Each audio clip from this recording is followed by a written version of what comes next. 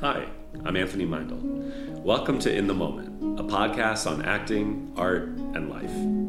In this series, I'm talking to AMAW alumni, students, and clients about the challenges of acting and the joys of creating in the 21st century.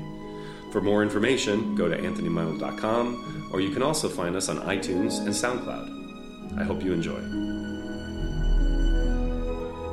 On this week's episode is star of The Magicians, Olivia Taylor-Dudley.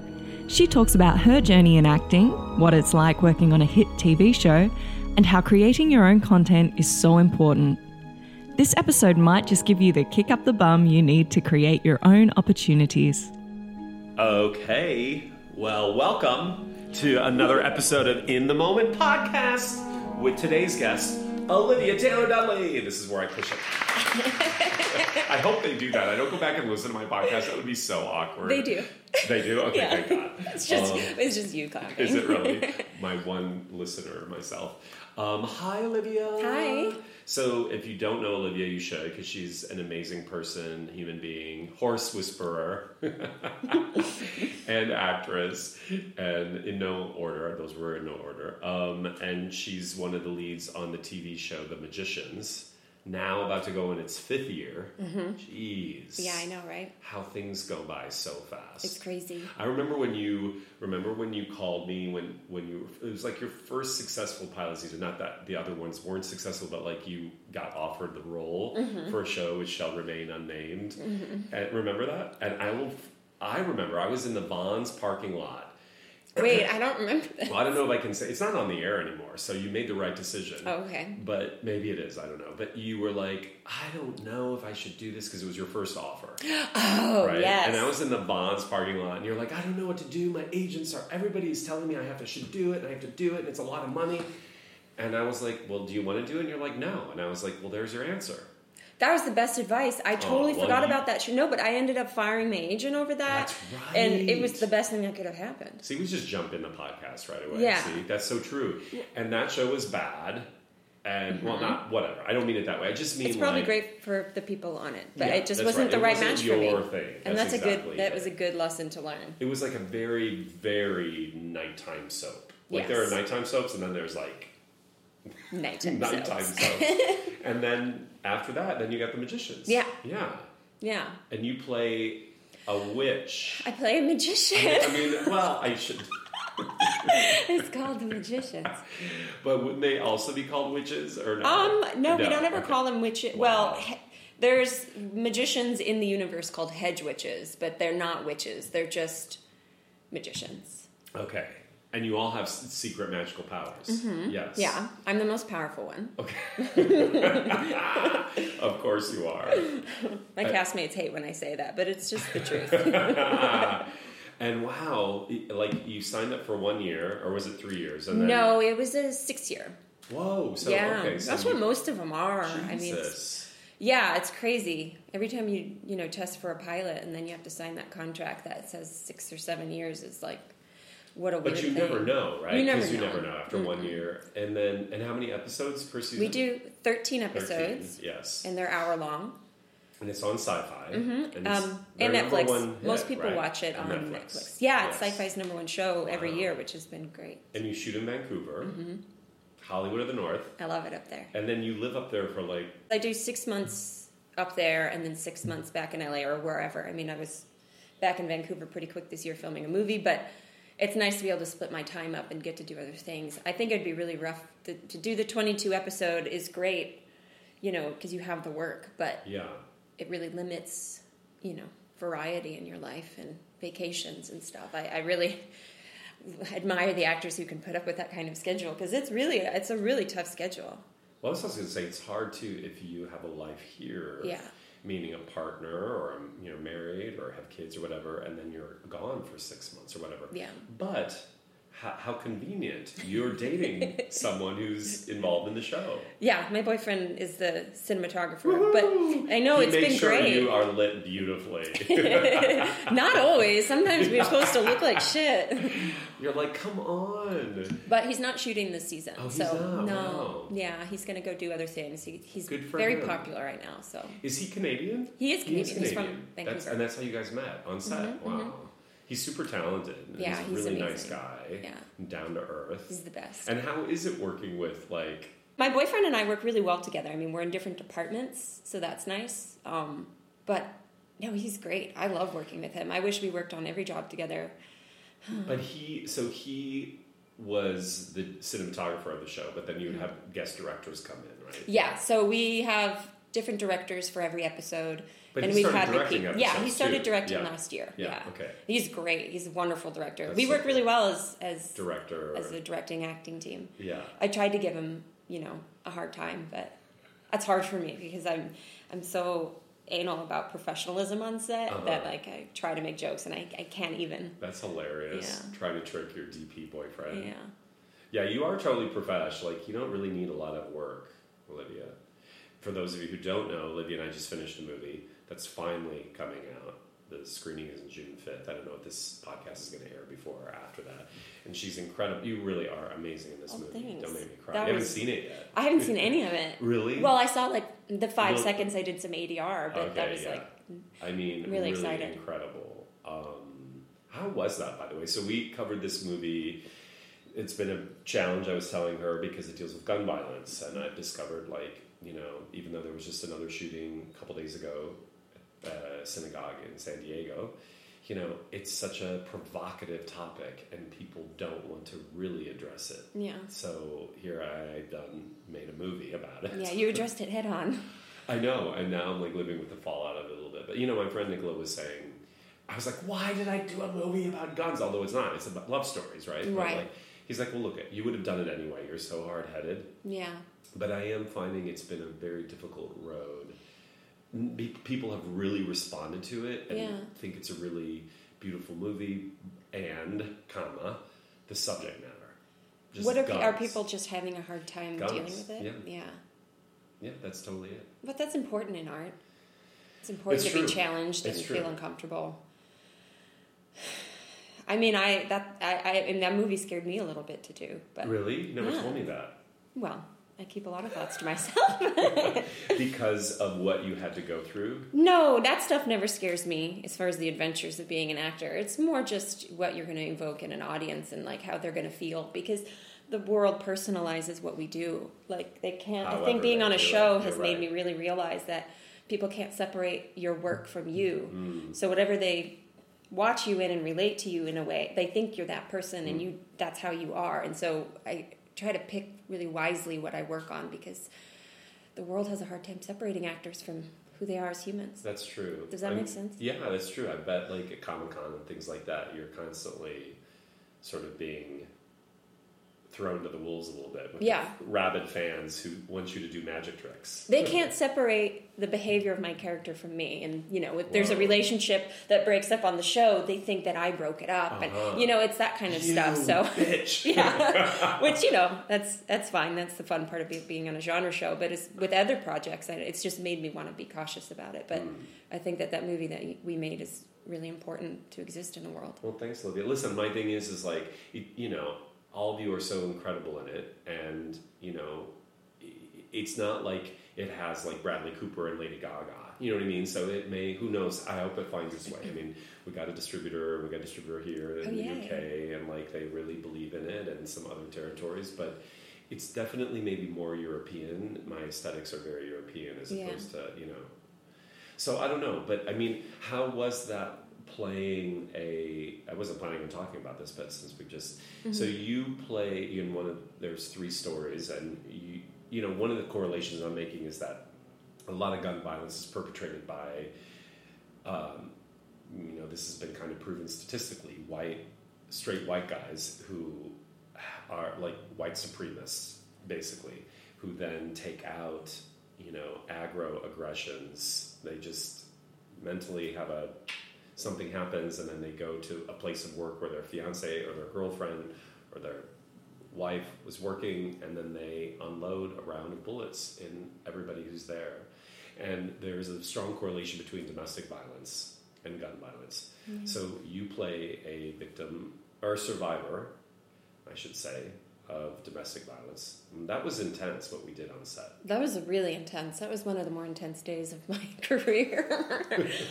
Yeah, I mean, we shot some scenes that were, you know, to show the violence in the home, and it was, you know, it's hard to half-ass that kind of stuff. I mean, you do to a certain extent. Yeah. But it has to feel real and visceral, and you know, all the actors that you brought along on that project were really committed and involved, and it was really fun at the end of it. I mean, I love physical stuff, and that was very physical. I want to see how all that turned out. Well, you know, it's so crazy because like I went back just recently. I went back and recut something because since I'm surrounded by so many people who have these conversations about art and about spirit and about, you know, the role of being a powerful artist and telling stories that matter, and we all are kind of at the same headspace in a way. Yeah. That I just assumed other people can take on those stories, but they can't. No. It's like I'm in my own little bubble. Mm-hmm. So when I see people, now obviously in class I don't see people getting hit, but we tackle such emotionally raw stuff in class day in and day out, and seeing people go to those places where I'm not scared of it. Like I'm encouraging us to go deeper, right? So for me, watching it was intense and it was scary, but it was so truthful. But I think it was triggering for a lot of people. Yeah.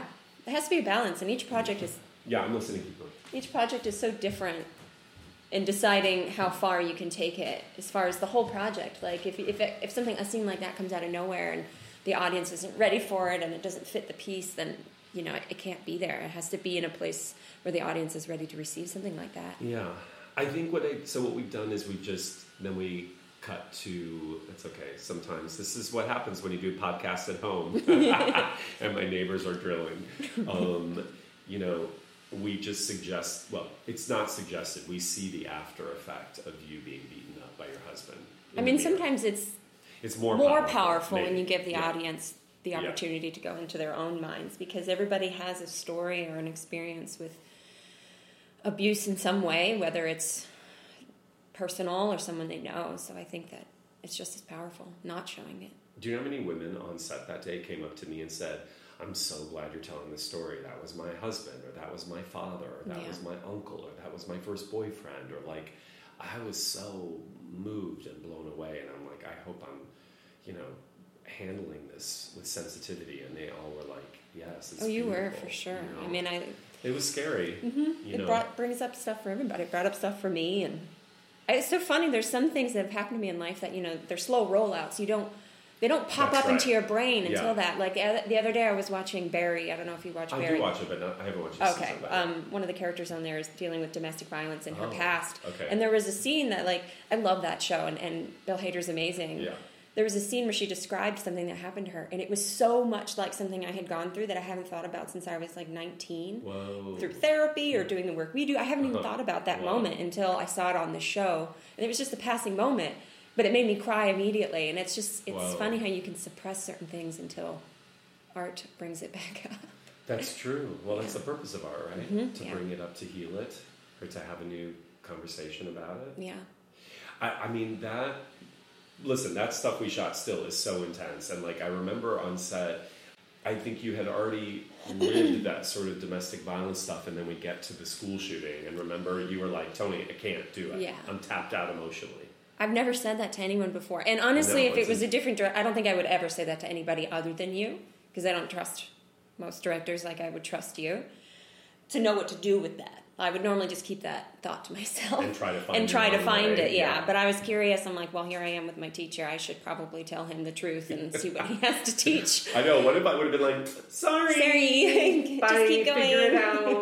I love you. The school stuff was the hardest part, actually. Not the hard scenes in the house with the domestic violence. The stuff in the school was the hardest. Because not just because I was totally tapped out at that point, but being in a room with all these extras in a scenario that you've run through your head many times that I haven't experienced. I haven't been a part of a school shooting, thank goodness, but that's just such a well-known, terrifying thing in our culture now that it was just, and it felt very real the way we filmed it. So. Oh my God. I think all those extras, remember? I think, they were terrified. Yeah, and we had to do a moment of breathing afterwards to try to let that go, because everybody was so committed. Yeah, it's pretty intense. Yeah. Prepping for that movie, I went and listened to all these 911 calls of school shootings, yeah. and I just wanted to hear what people were feeling in those moments, and a lot of that stuff I will never forget. And well, it's interesting. We did get through it though, even though Yeah. you thought you were tapped out, and I've talked about it in class. Like, to me, your own realization was when an actor thinks that or in life, right? When we think we've just given it our all, or that we're tapped out emotionally, or there's no place deeper we can go, you realize there's all kinds of reservoirs that are available to us that are hidden. Yeah. And like, I think I just stood right next to Ray, the DP, and just made you give it to me. Yeah. I hid like right there, and like you just gave it to me, and it was so intense. That's some of my favorite stuff in the movie. I think that your scene ends with that shot. Really? Hiding back. So personal. You know what I mean? That was a lot. So June 5th is the screening. So we moved. I'll be back. Oh, no! I'll be in Canada. I no, know. Olivia! Oh my God! I go June 1st back up to shoot season 5. Fuck! I know. Anyway, sorry, because this is how our podcasts roll. They're so personal and like. So what have you learned being on sets? You just finished another movie with your ex. Yes, and an ex. Who's a filmmaker. Who is a filmmaker, yeah. He's a writer, director, actor. Really creative guy. Yeah, Evan Glodell. We've been working on this movie together for going on 8 years now. Whoa. And it just started in our house in Hollywood because we were really bored and not working and trying to stay creative and not, fall into our vices, and we're just like, we need to make something today, and we just started filming each other. We just turned the camera on each other and started making a scene, and we're like, well, let's make a movie in a weekend, and then that turned into 8 years of making a film, and we built cameras for it, because he's kind of a builder and an engineer, and we built cameras and lenses, and it just slowly morphed after like 3 years of just shooting scenes together. We figured out what the movie was about, and then we wrote the script, and then we reshot stuff, and then we finally just finished our last round of filming in the last 2 months. We have a big action sequence in the film that takes up like 30 minutes, and we needed finishing funds for that. So it's taken us the last 4 years to finally get somebody to give us finishing funds. We've come close, and then the Russo brothers actually gave it to us, who did all the Avengers movies, who directed the Avengers. So they came to our rescue. So we just finished that. And you did your own stunts? Oh, yeah.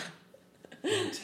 Yeah. We on this last round, one of our ACs, she looks a lot like me, and she's a sweet young girl who was just coming to help, and she ended up doing one of my stunts for me because we had an underwater fight sequence with a sea monster, and we built a set inside a giant tank underground with a tunnel, and it had to be pulled. It was very scary, and I'm terrified of water.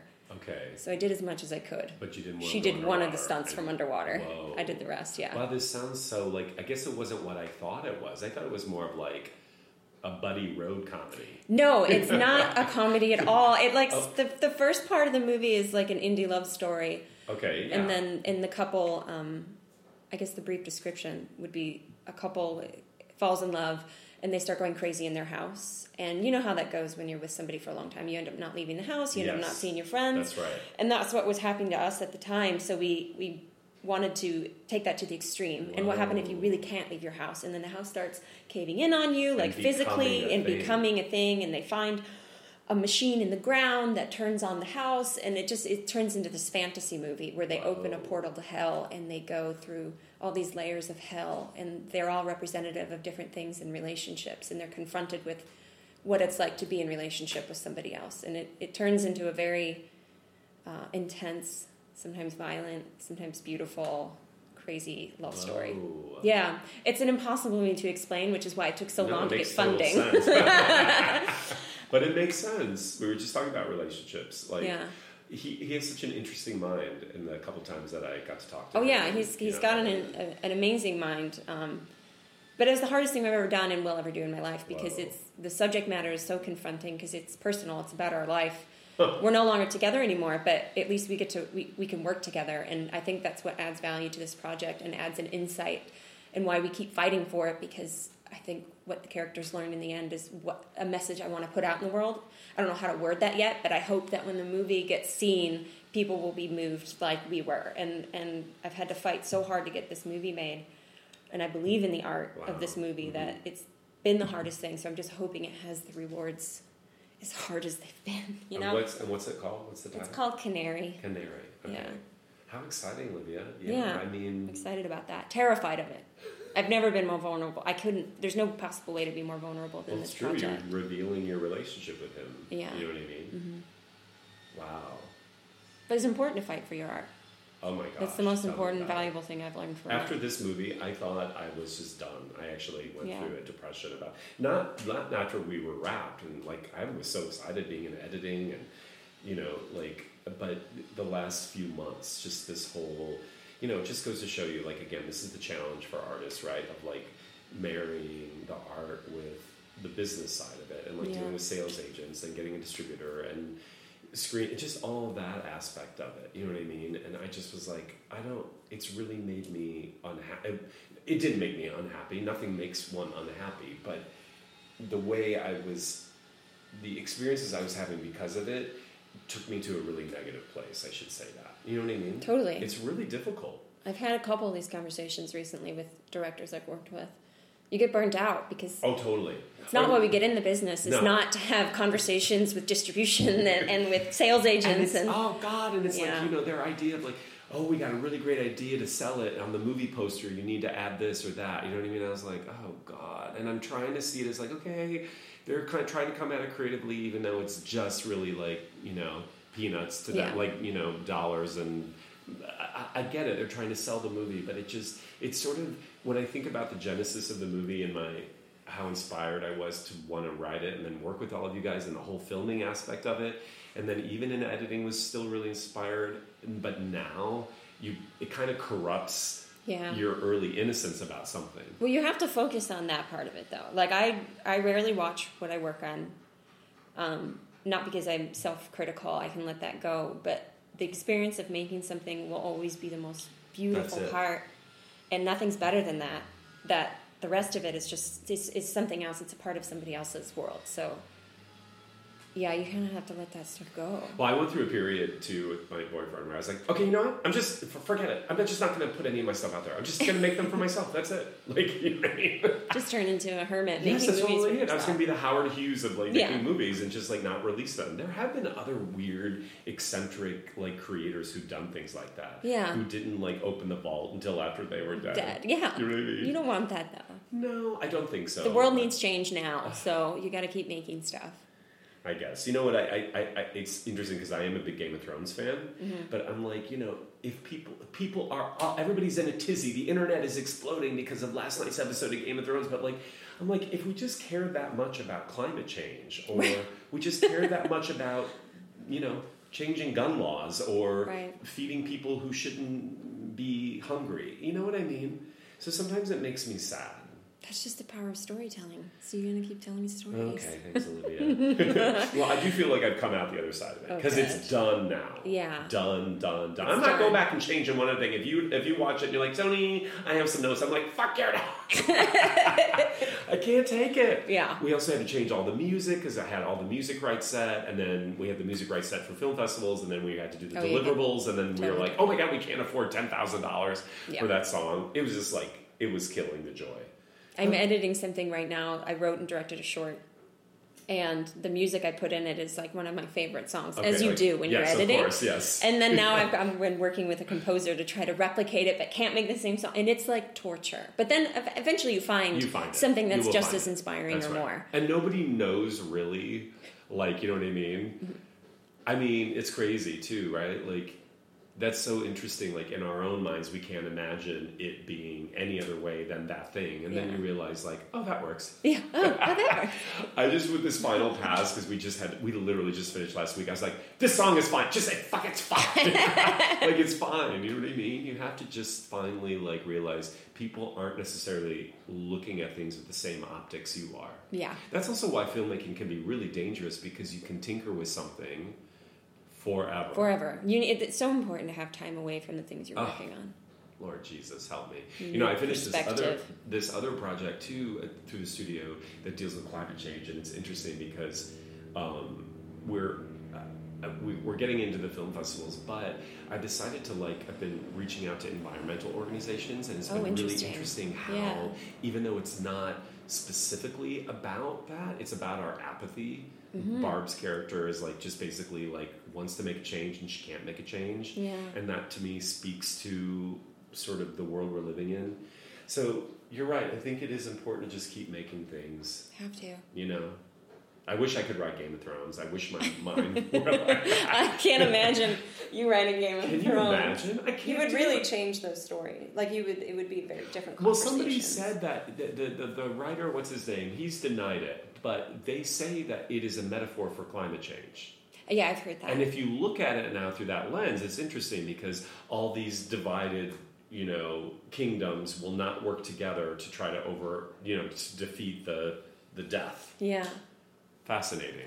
You know what I mean? Mm-hmm. That's how I watched it last night. I'm on season 2. Oh, geez. Okay. I've been working. Spoilers! It's so hard. Okay. When I'm working, I cannot watch heavy things. And I feel like I've been working for the last few years straight. So I have to watch, like, Friends, New Girl. Oh my God. I can watch it at, like, 6 in the morning. I could watch Game of Thrones. But at night, I need to turn my brain off. But your show isn't, like, that heavy. It's not that heavy. I mean, as the seasons have gone on, it's gotten darker. Yeah, I mean, we That deal with is mental intense. health and suicide and all kinds of stuff on our show. Whoa. It's more like I'm just tired, though, after 14 hours of shooting. Like, I can't watch Game of Thrones. It's true. And also, it's good to just get out and, like, people don't know you love horses. You I have do. horses. I do. How many horses do you have? I used to have a lot. Now I only have one. Chestnut. He's a... No. Wait. Well, I guess you could call him a palomino. Tapioca. Yeah, he's a tapioca. What's his name? His name's Artax. Oh, well, that's much more complicated. I named him after the horse in Neverending Story. Oh. It's sad, So though. I mean, random. I would never even remember that. That horse, he dies in the Swamp of Sadness in that movie, but not in real life. I love my horse. And you stable him where? In Atwater, like in East LA, about 15 minutes from where I live. But what happens then when you go away for 6 months? You have somebody else care Yeah, I mean, horses have been my whole life, and I took a 10-year break for work, and I always wanted to come back to it, and I finally am lucky enough to afford it, and I can pay for my horse to have a good life. Aww. But it's a lot of money and a lot of time, but Yeah. it's probably cheaper than the amount of therapy I would need. So he's basically my therapist. When I'm stressed, I just go ride, and I feel so lucky. But my trainer watches him when I'm gone and gets him out. And does he miss you, obviously? He does. When he sees you, what does he do?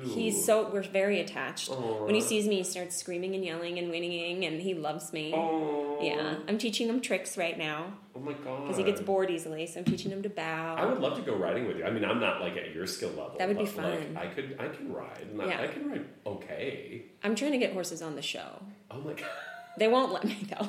They gave me a line in the first season where they let my character say she loves horses, but I'm working on it. Well, you grew up in a ranch in Northern California. Yes. Right. So you had horses. Grown up riding my whole life and showing and competing. Whoa. Yeah. But I got out of it because it was too political, and I thought for some reason Hollywood would be less, but that was stupid. Oh my God. That's crazy. Yeah. Political in like the show jumping world? Yeah. I get it. I bet it would. It's a lot of money. Oh, it's the most expensive sport, and with that, there's just a lot of drama. Well, it's like anything, right? It's how you're perceived. If you have a lot of money and you come from something, then it's a free pass. Yeah. And if you're not, you got to work your way up. And I didn't come from them. Now I'm learning. Now that I'm, paying for my horse myself as an adult, I'm learning how much my parents really spent and gave to me, and they really gave it all to me, which was really amazing. I know an agent friend of mine, she stables horses as well. Must be at the same place. Maybe. There's a few stables in that area. Yeah, a lot of people in the business have They horses do. there. That's right. Like, nobody told me I should have a hobby in this business. And from the get-go, you should have a hobby. Oh, like, yes. for me, it's always been acting, nothing else. There's no plan B. There's no way to make it if you have a plan B. But somebody should have said, but maybe have a hobby. Yes, that is true. Because it keeps you sane. Because there's so much you can't control. But in the business that can drive you insane, it's nice to have something to go take your mind off. Because it isn't everything. Well, I do think like that is it's good advice to not have a plan B, because then you're all in. Like, you can fail at your plan B as well. Yeah. So, meaning if you're not going for what you really want to be going for, you could put all of your time and money and living the life that you don't really want to live, and that could not work out as well. Yeah. So if it's not going to work out, you might as well go for what you want to go for. My favorite quote, it's a Tony Robbins quote. Oh, but Tony Robbins. I used to go to his Tony Robbins events when I was... I want to do one. I did a lot in my later teens. Okay. And he there's a quote in one of his things that got me when I was 17. The quality of your life is in direct proportion to the amount of uncertainty you can comfortably live with. Whoa. So, like, the more uncertain you can live your life, the quality is just going to get better and better, which is so true. And it's true in the work. It's true in relationship. It's just the less everything's comfortable, the more you grow. And so I've always thought that, and I think it applies really well to what we do, because this business is never comfortable. And you can't predict, you can't control booking jobs or projects or people you work with, and it's always uncomfortable and uncertain. And if you can just be okay in that, you'll just keep expanding. So do you get to go out for these projects you were working on with friends, so do you audition in your spare time when you're... Yeah, I haven't auditioned this year because I wrapped 5 months ago season 4 of Magicians and went straight into another movie in Vancouver. That I'm excited about, filmed that for a while, and then came back and then went into Canary, and then, filmed directed my little short, went into Canary, and then now I'm about to go back. So I haven't really had any time this year to read for anything, but next year I will. Yeah. But you don't, because of your obligations on that show, you can't, it would have to be a film, right? Or you could do like a guest star on a show? Yeah, I've done guest star stuff. Okay. I did another show that was on NBC for a little while, Aquarius. For a season, they made the schedules work, and then I did Curb Your Enthusiasm, which was amazing. Right. I've done little guest stars. You can do that. Yeah. It is difficult when you're filming though to go do other things when you're on a show. I mean, it's a great problem to have. I mean, I'm working, so it's not the end of the world, but my show's great. After season 5, and I'm really close with my showrunners in the network and studio. I think if I wanted to go do something, we'd find a way to make it work. I just had a flash when we were shooting at the Lavender Farm. Didn't we have to go to Kmart and get you a bra? Yeah. We did. Oh my God, I'll never forget that. We were losing. Of course, it's always like that. Did your bra break? I don't actually remember what happened. Oh no, I had a black bra. That's right. And you're wearing and you got me that yellow dress. I had that yellow dress, and you could see the black bra, and it just didn't really work for That's right. It was trashy, it was supposed pregnant to be woman. Yeah, it just didn't work. So we and the sun was setting. We had to get this sunset shot. We were driving so fast through the fields. We drove, yes, and we ran, and I tried on bras, and you tried on bras, and then we found one. Picture Tony running through the aisles of the bra section at that was Walmart, my first just and grabbing only, them. Yes, schooling of bra work. Oh they're so complicated. Some Very of them complicated. had wiring. Yeah. Some of them were like... It's hard for women. And then I put one on and I was like, this is uncomfortable. How do you guys wear these things? It's terrible. Why don't you just let them go free? No. But we found one. Yeah, yes, we did. And Which is lucky. Back. It's hard to find ones that fit me properly. So it's hilarious. And we made it back in time, and we got the shots. Sunset shot and everything. And they're in the movie. Oh, good. Isn't that a killer, too, when you shoot stuff and you're like, this is my favorite thing, and I just spent all this money and time on this, and it's beautiful. And then you're like, oh, that's not going to be in the movie now. Yeah. Ah! Can't get attached. Oh, I know. You got to kill your babies. Got to kill your babies. But that's why it's good to just live in it when it's happening, when you're making it, and just remember that that's the best part. Yes, it's true. It is the experience that we're all after, right? Mm-hmm. I think that's a challenge for young people, though, too, because human beings are wired to like what's next, and so we lose sight of the joy of just creating in the moment. Yeah. Or like you get a job and you realize like you've been working, and you've been working hard to be gainfully employed and pay your bills and have a mortgage or whatever. But when you're on set, you realize like, oh, okay. I mean, I still have other challenges. Yeah. I think we're taught that like life is, I think actors especially, when they get the job, everything is like solved. It's definitely not that way. I mean, some things are solved, You can pay your rent. You have some money. You have some money. You're not having to wait tables. Yeah, but you're confronted with a whole new set of challenges once you get a job. And it's sometimes easy. You have to remind yourself when you're working, like, I'm very lucky. You can get wrapped up in certain things making you angry or frustrated. I mean, it's a lot goes into making movies and film that can frustrate you. And no, it doesn't get any easier. Well, also, you move into a new echelon. Yeah. Like, you know what I mean? So, like, before you get the job, you're kind of unknown, and then you book the job, and now, okay, you get seen in casting offices in a different way, or you get access to things that you couldn't have before the job. Yeah. Which creates more opportunities, but it's just a different dynamic, right? Yeah. And what's set life like? I was talking to a good friend of mine. I'm going to bring him on the show, so I don't want to say who it is yet. I don't know if I'll even mention this, but he's like, the interesting thing about casting is like the first season, everybody's just so excited to be on the show. I love that he said this. He's like, it's so exciting because everybody's so happy they got a job. They don't have to wait tables anymore. They broke through, blah, blah, blah. Everybody's just so happy. And then the second season, everybody has since slept with each other and they hate each other and they hate the job. Yeah, it goes... It's like high school. It is. Season 1 of our show, we were Shocking. very close. I mean, we still are very close, but season 1, it's just so exciting. Everybody's so excited. And I think what's exciting is you don't know what the show is yet. Yes, that's right. So it doesn't have a place in the world. So it's just, what can you imagine it could be, how big it could be, and what it's going to be like.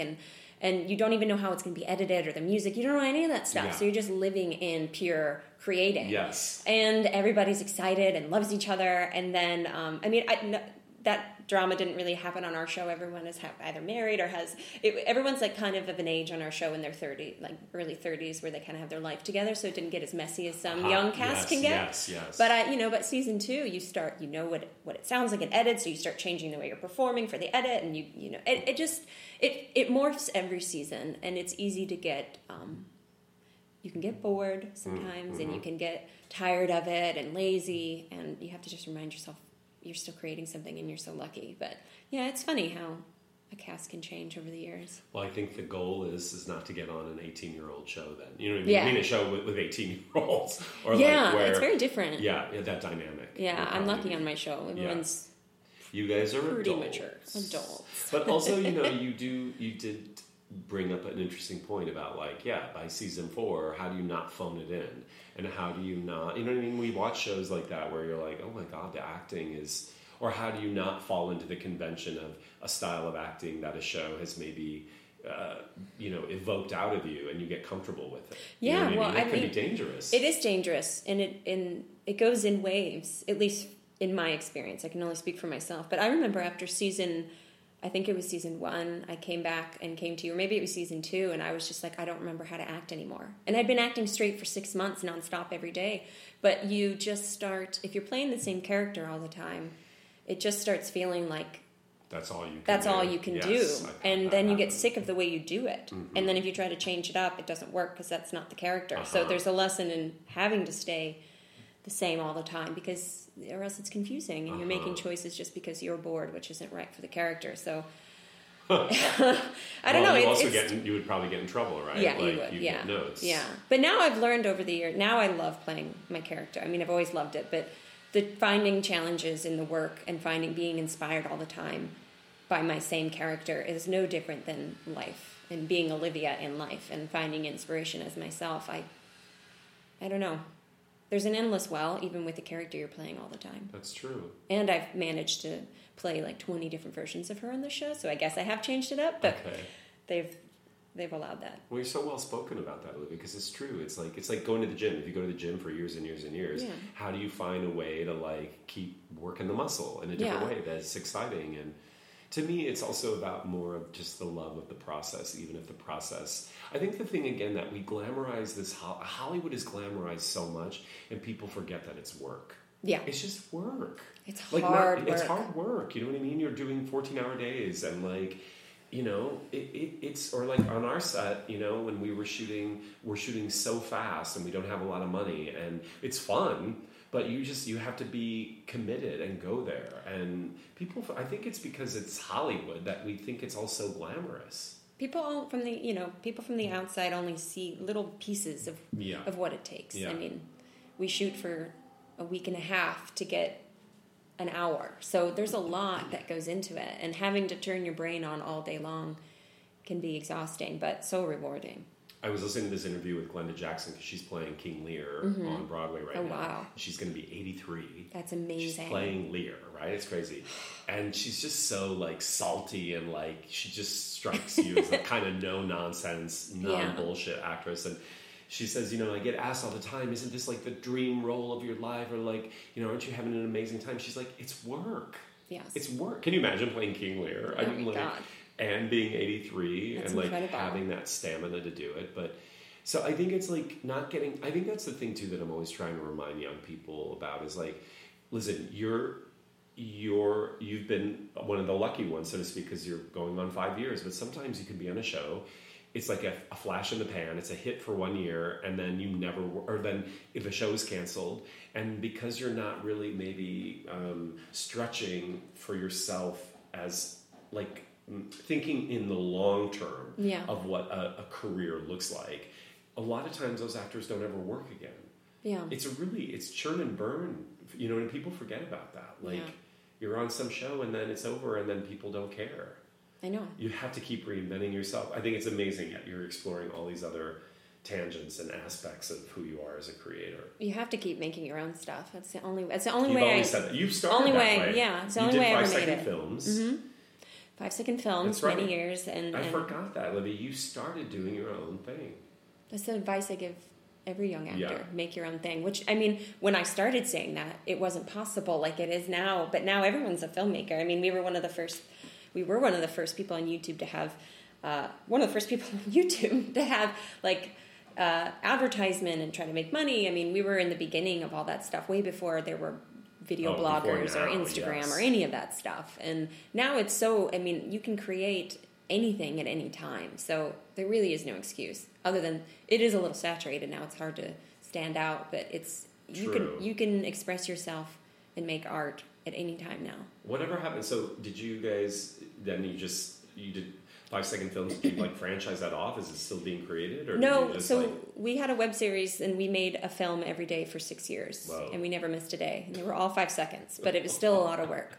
A whole group of us, about 13 of us, and that got everyone work. Some people are working at studios now. Some, I got my agents and managers from it, and we made a movie. In the end, we ended up funding and making a movie, and that kind of is where we stopped doing it because everyone got so busy. Yeah. But it definitely launched my career. Yeah, it's true. Yeah, I completely forgot that. I mean, I didn't forget that you had done that, but that is kind of what you did. You were just like, I'm going to do my own thing. No, you can't wait around for people to give you work. It doesn't. You're quite maverick. It doesn't work that way. Oh, thanks. And my favorite, and then we'll do the speed round. My favorite, because Nicola and I talk about this all the time. So Olivia was in the master class with my closest friend, and he was doing a scene, a modern adaptation of Mary Shelley's Frankenstein. Do you remember?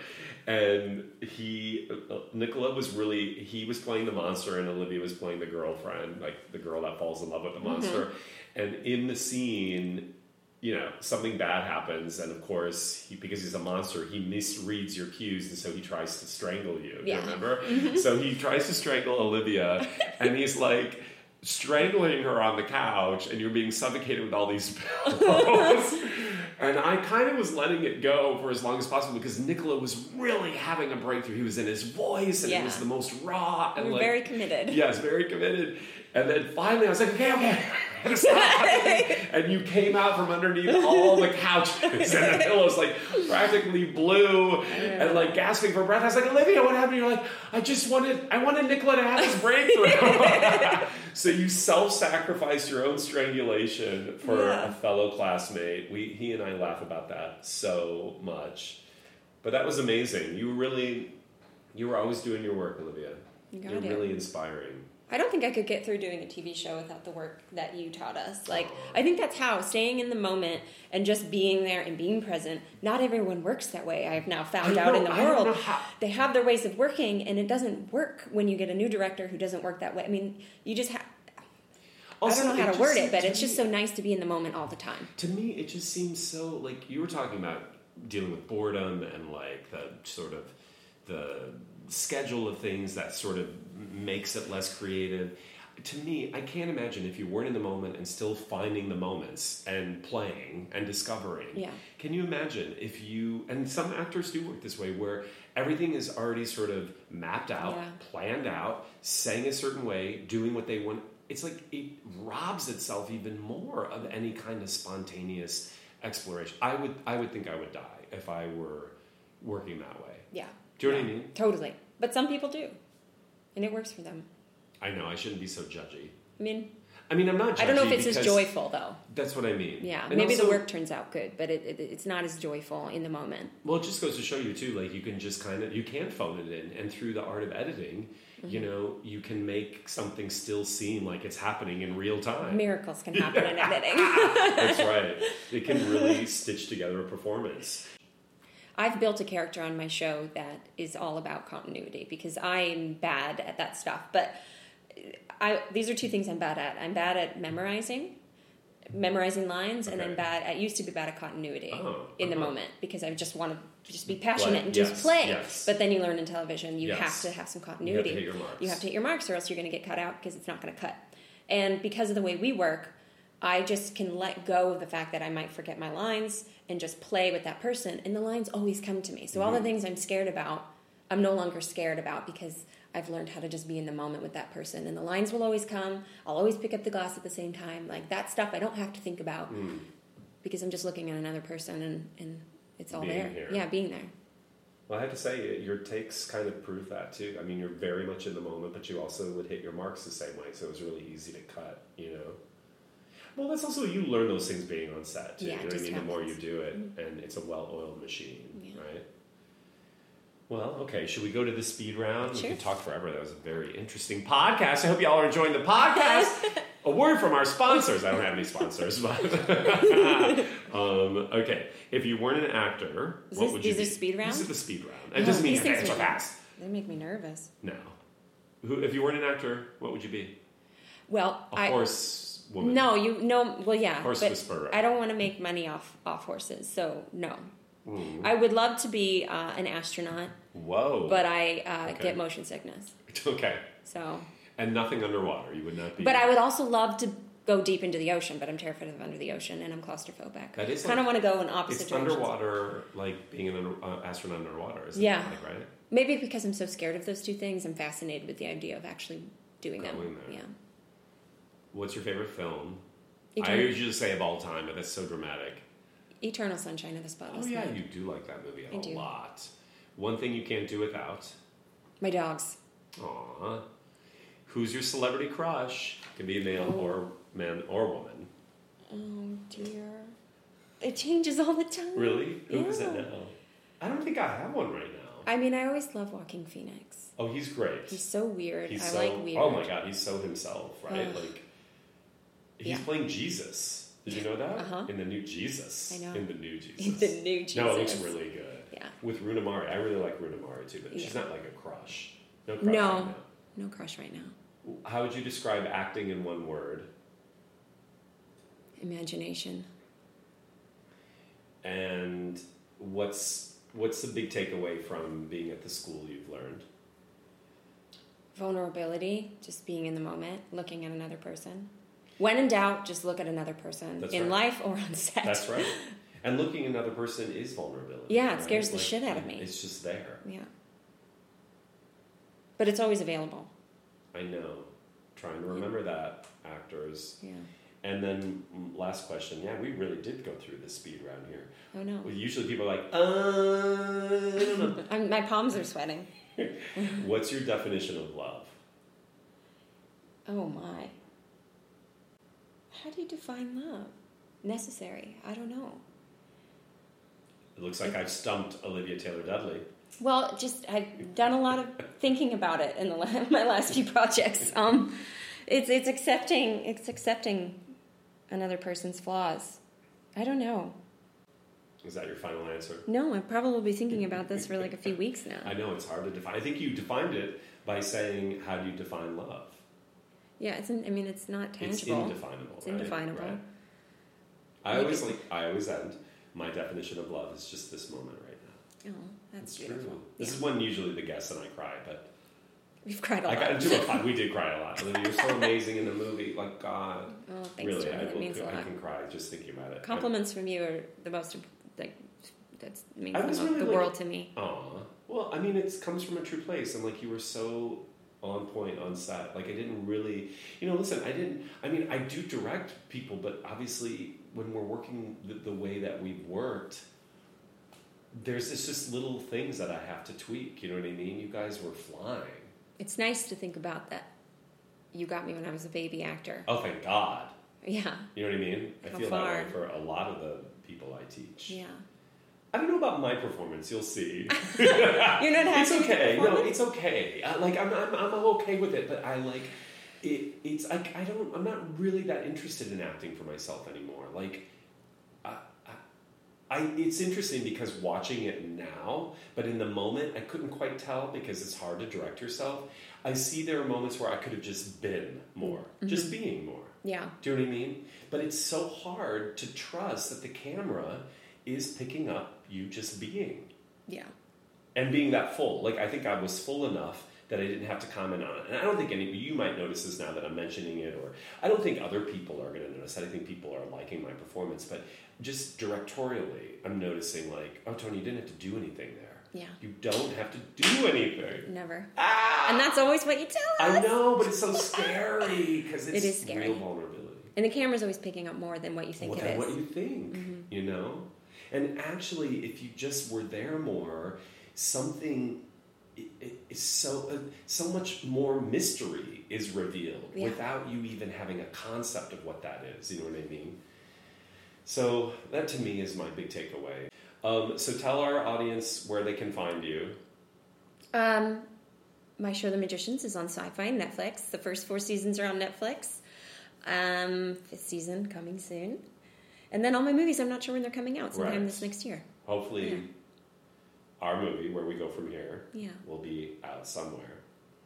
And you're on Instagram. I'm on Instagram and Twitter, Olivia Taylor Dudley, if you're interested in seeing my horse and my dogs. It's fascinating. I posted a photo of my horse last night. I'm teaching him to bow, so I'm all proud of that. And I posted a photo of him bowing. I lost 1,000 followers immediately. Are you serious? Yeah, it's so funny. They hate photos of my horse and dog, which to me, I'm just like, good riddance. Then why are you following me? Right. It's all I care. They just want selfies. I know. Which I give them sometimes. But do you know how many times I get into an argument with people because I'm like, I post something about climate change, I get like 1 like. Seriously. Right. Like 13 likes. Yeah. And then I'll post something like shirtless gardening tips with Olivia Taylor Dudley, and I'll get like 1,000 likes. It's so maddening. I know. I don't understand it. But then I'm schooled by what Instagram is, and I need to follow those rules. It's a whole I know. monster. It's its whole monster, I know. right? Well, we will continue to post horses bowing and me And climate change warnings. shirtless gardening tips. I do love shirtless gardening tips. Me I don't too. even know, because you said I looked good shirtless or something, so that's why I always tag you on it. Okay, well, listen, follow Olivia and watch her show. Season 5 is going to be filming in June, and hopefully you'll see her in one of these incredible movies coming out at a theater near you. Thanks, Tony. Thanks, Olivia. Love you. Love you.